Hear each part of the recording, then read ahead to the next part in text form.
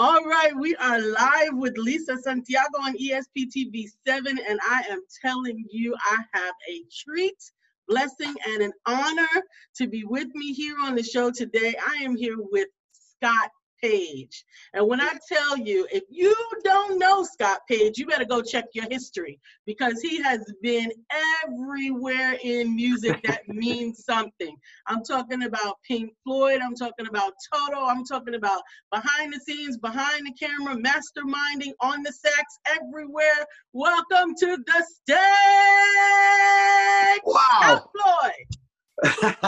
Now that was some intro. I don't think I've ever been introed quite like that before. Thank you so much.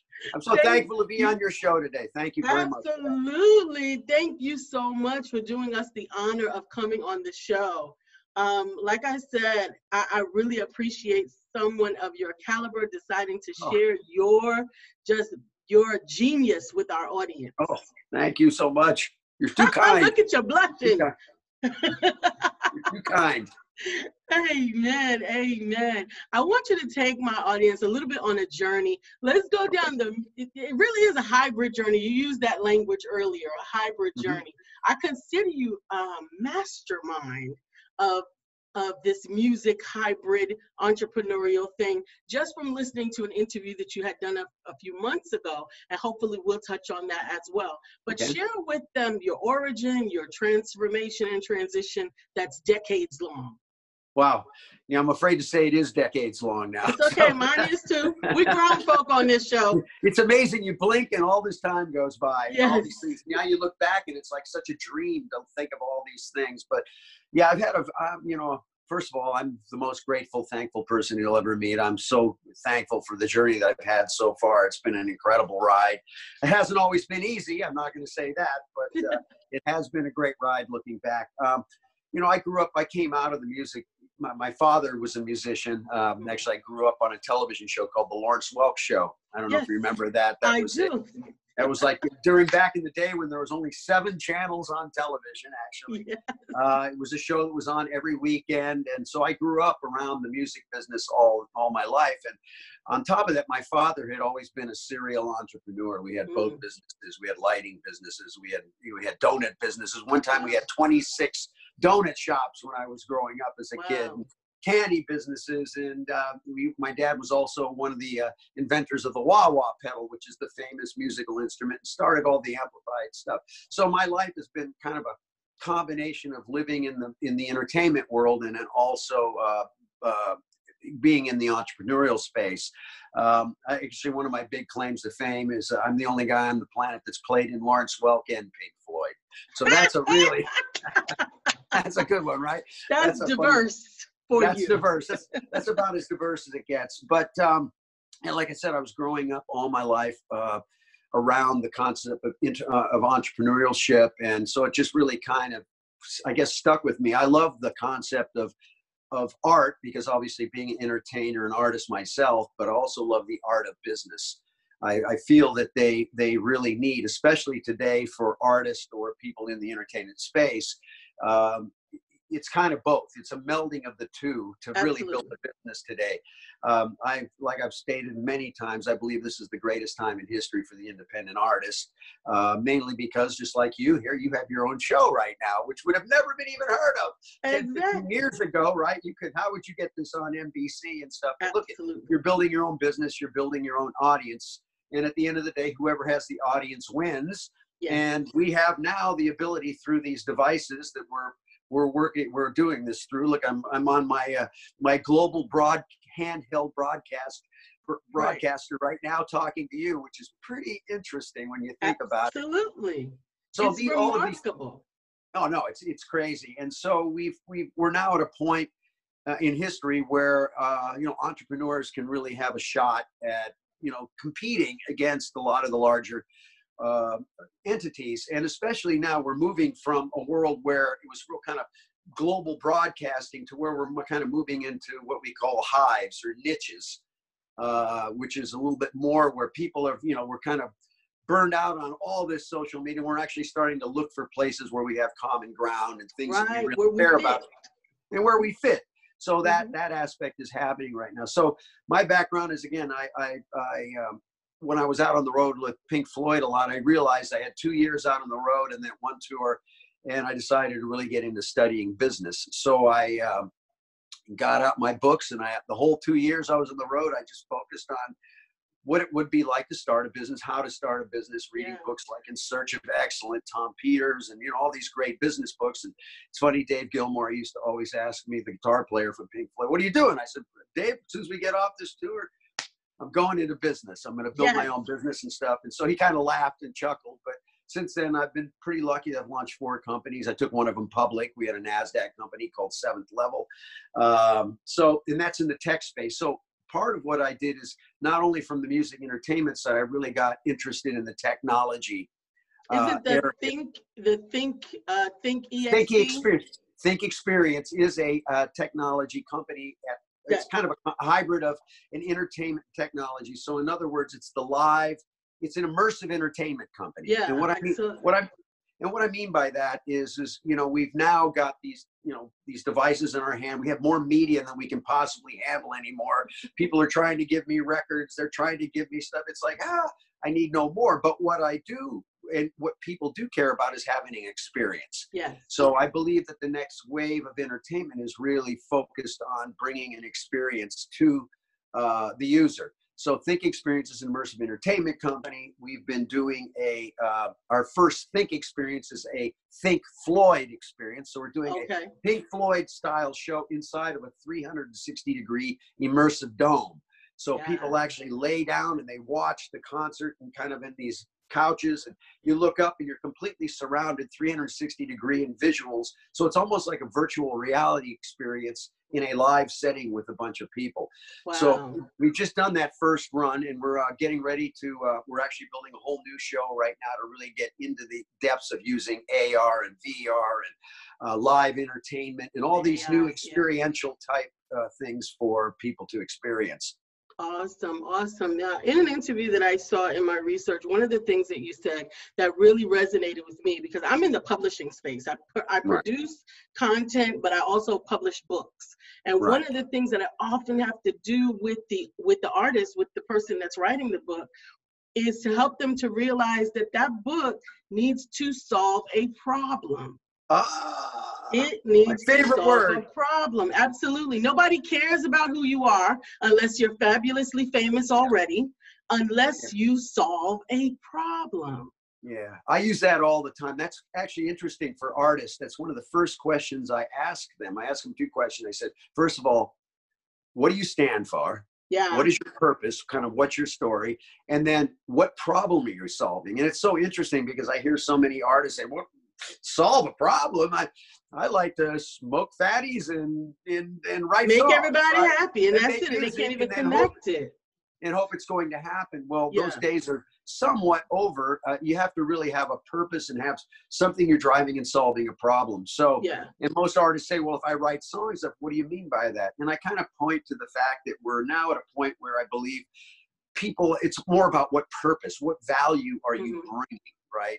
To society in a sense.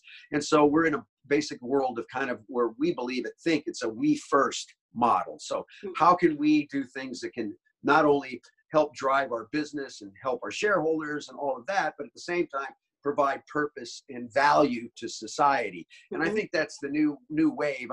I belong into the camp of what I would call conscious capitalism. I believe in free markets. I'm a free market person. But do something conscientiously to give back and to honor the earth.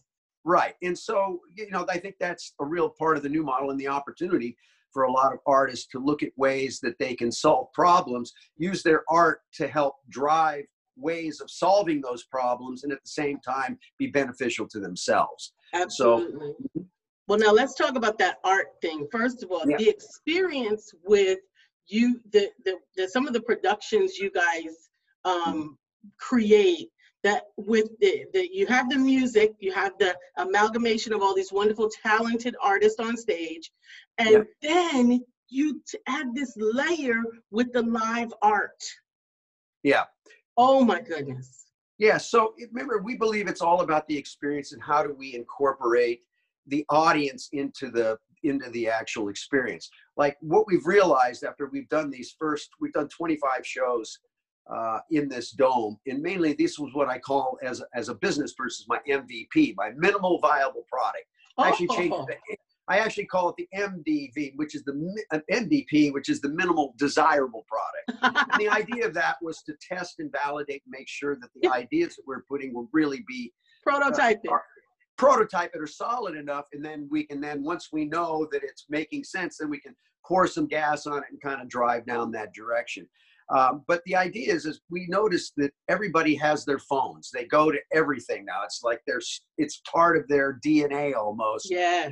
And when they do these shows, no matter whether we want them to or not, they have their phones out. They're going to have their phones. They're pitching, they're texting. So what we've done is we're now building that experience into the show. If you can't beat them, join them. With the show, exactly. Through the abilities of augmented reality, we can now tell a different story beyond what's actually going on the stage and involve people into that experience. And Absolutely. That's a big part of what our company is really about, is creating these new experience, kind of mashing different types of behaviors and things together to make something that's kind of our own and that's unique. Yeah, well, it also is about the continuous opportunities for continuous revenue.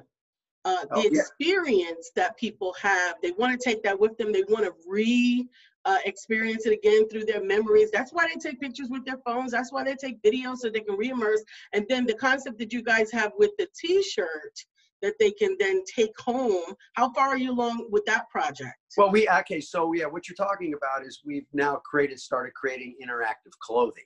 Yeah. So clothing that is smart clothing. In other words, and if you know, like right now, intelligence is being built into everything. Everything. I mean, from the pipes that go in the ground so that they can find out through the intelligence if there's a problem with the pipe, to cement, to glass, to everything. They're building intelligence into the whole concept of smart home, smart everything's They even have smart. what is it? They have something in our filters now in the home that it tells you when it's time to change your air filter. All that. So everything is becoming smart because now we're connected to these devices. Everything is connected in that sense.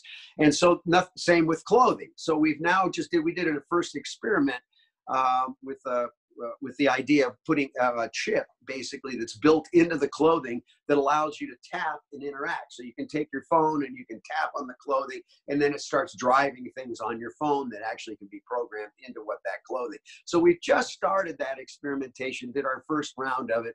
It's actually very exciting and very interesting because, I mean, there's things that you can do. Is you can have a whole group of people, and by just tapping, you take the picture, you tap, and it links everybody to all their social media. You can hit that button and it automatically posts everything. Absolutely. Right? So it allows for this kind of new way to, like I said, interact and keep the story moving.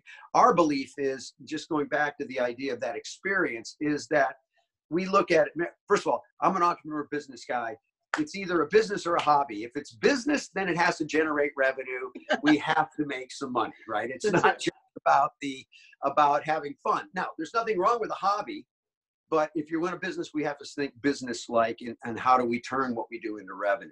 Yeah. So we just believe that this bringing this whole activity of everybody involved into the actual experience and taking them further. So our model is people, as soon as they buy the ticket, they start getting messages to download the experience. They get onto our application, and now the whole event comes alive. As they get their ticket at the booth. They hold their phone up to the ticket. The ticket comes alive with all using the AR, and then they walk through our whole exhibits and our whole storyline that happens prior to the show. So there's like a festival, or almost an amusement park of technology and things that you can experiment with, the storyline being augmented through the phone, so that the experience starts once they get to the venue, even before the show.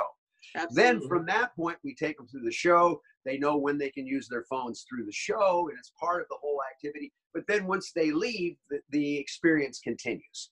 Yeah. So that's the kind of the model, is they become, and now they're part of our community, and now we have a conversation moving on forward and can provide other types of information, education, and things that can be of value.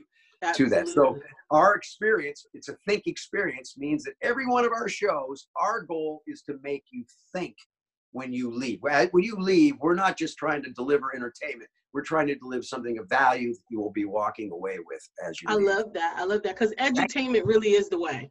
Yeah, Really is the way. Edutainment right now is the way people consume their content.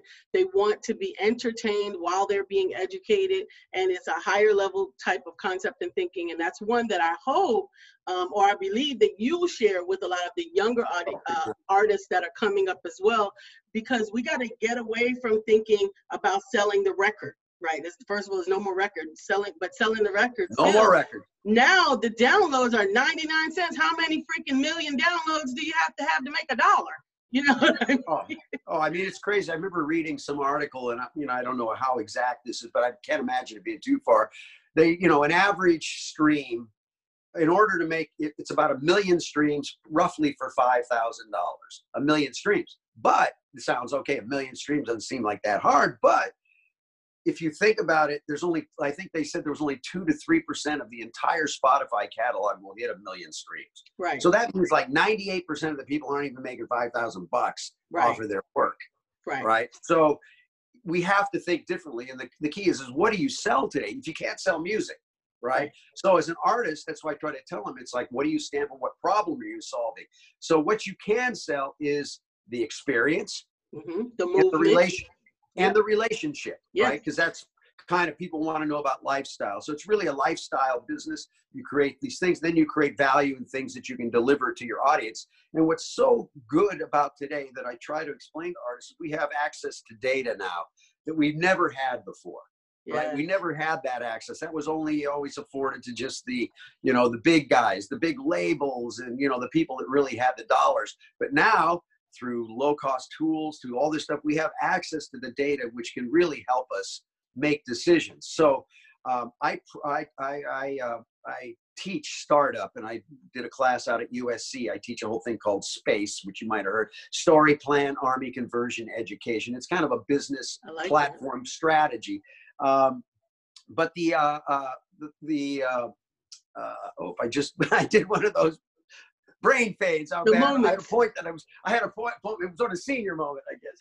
We all have them, but definitely helping them to learn to capitalize on layering. You want to get your music out there. You want to get your message or your voice out, but you've got to put it out there in the way that people will want to consume it. It's really not about you. It's about the consumer. Right. And that's what I'm saying about the data is now we can now reach out and know what the consumer wants. That's why it's important in the strategy to test and validate everything. What I was going to was this whole idea of lean startup principles. There's a methodology out of Silicon Valley called lean startup principles. And it's what they're using for all the companies. It's tied to what they call lean canvas, which is a one-page business plan. Yep. But it's really about a way of testing and validating things before you actually pour gas on it. So we don't need to build it and hope they will come. We can go figure out what people want, make sure they want it, and then build it so that we know that we have an audience for it. So we can take a lot more of the risk out of starting businesses and doing things. So I recommend to all the people out there, artists, business, all that, to really start. Well, my authors, it's definitely something that I try to help them to understand.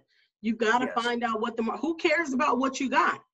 That's right. There's a thing called the founder's dilemma in the lean startup world. And what that means is the basic thing that's, I've got this great idea. I go raise all the money. I go build the idea and nobody cared.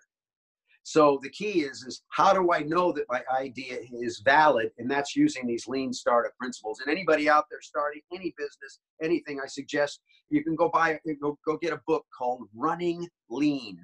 Running Lean, and it's basically the principles we'll talk to you about how to go about starting your business, but doing it from a very methodical way where you don't run out of resources. If you don't have a lot of money, you want to make sure you do all your testing and validating prior before you take your money and do it. And one of the big things about lean is to fail fast. The idea is let's figure out quickly if the idea is going to be good or not, if it's really valid and it's worth pursuing.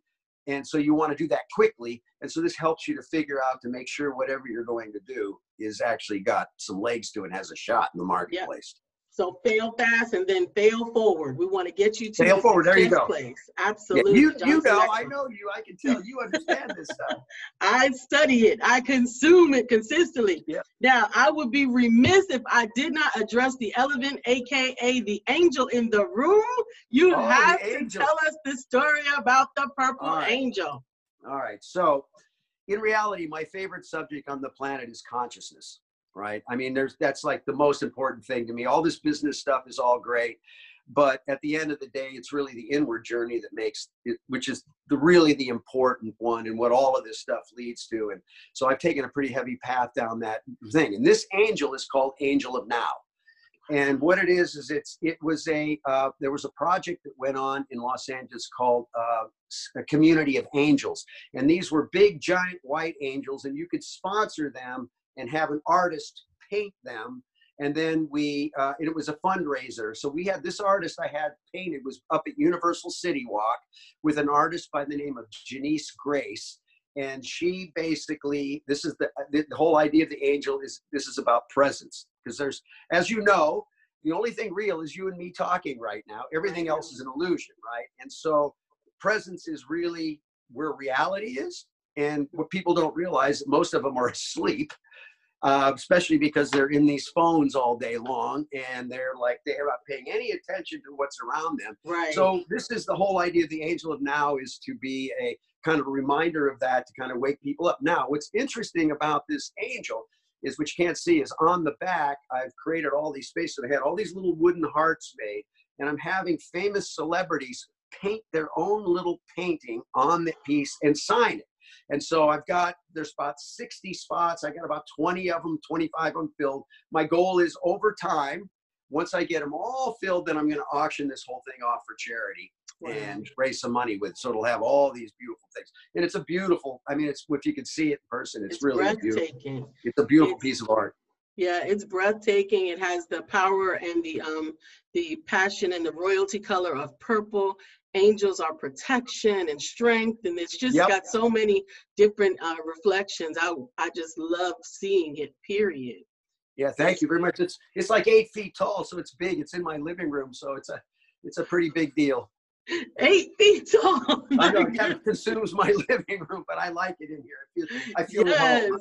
Absolutely, absolutely. Well, time is really flying. I cannot believe that we've been on here all for 30 minutes, but I do want to give you an opportunity to allow people to connect to you. We will include the social media handles and stuff along the bottom, but how do people connect with you? What's the best way to follow Scott Page? All of my social is I am Scott Page. I am Scott Page. So if you can, Instagram, Twitter, Facebook, those places, you can find me there. Please sign up, DM me. I talk to a lot of people. It's always interesting. I try to explain to people that, if you look at Twitter, it's like a 24-hour cocktail party, and people are on it all the time. We can hang out and have a good time. So yes, and if anybody have any questions about this entrepreneurial stuff, I'm willing and happy to share some links and some things that might be able to help some folks. Well, I'm definitely going to reach out and pick your brain again. Come on. It's funny, we're also brethren in the I am. My social media is I am Lisa Santiago. I believe that the I am represents God's presence before me, and as long as he goes before me, I will succeed. There you go. I am grateful for all of the wealth of wisdom and energy that you shared with me and my audience today. Thank you. Are you doing any touring with the band? We didn't even talk about the music. We're going to have you back on. Okay, we'll do it again. That saxophone, baby. Come on. You do that saxophone. We love that saxophone. You make love with that saxophone, honey. Yeah, it's my moment to get close to God, right? I mean, that's the thing about playing music. It's such a gift. We can drop thought and be kind of present, right? So there we go. Anyway, we'll do that. Absolutely. I will work it out so we can schedule it. But please, please, please connect with I am Scott Page wherever you consume your social media content. Follow him, check him out, find out what's going on, get into the mind and the heart of the man of the music. I am Lisa Santiago. This is ESP TV 7, and permission to be amazing is granted.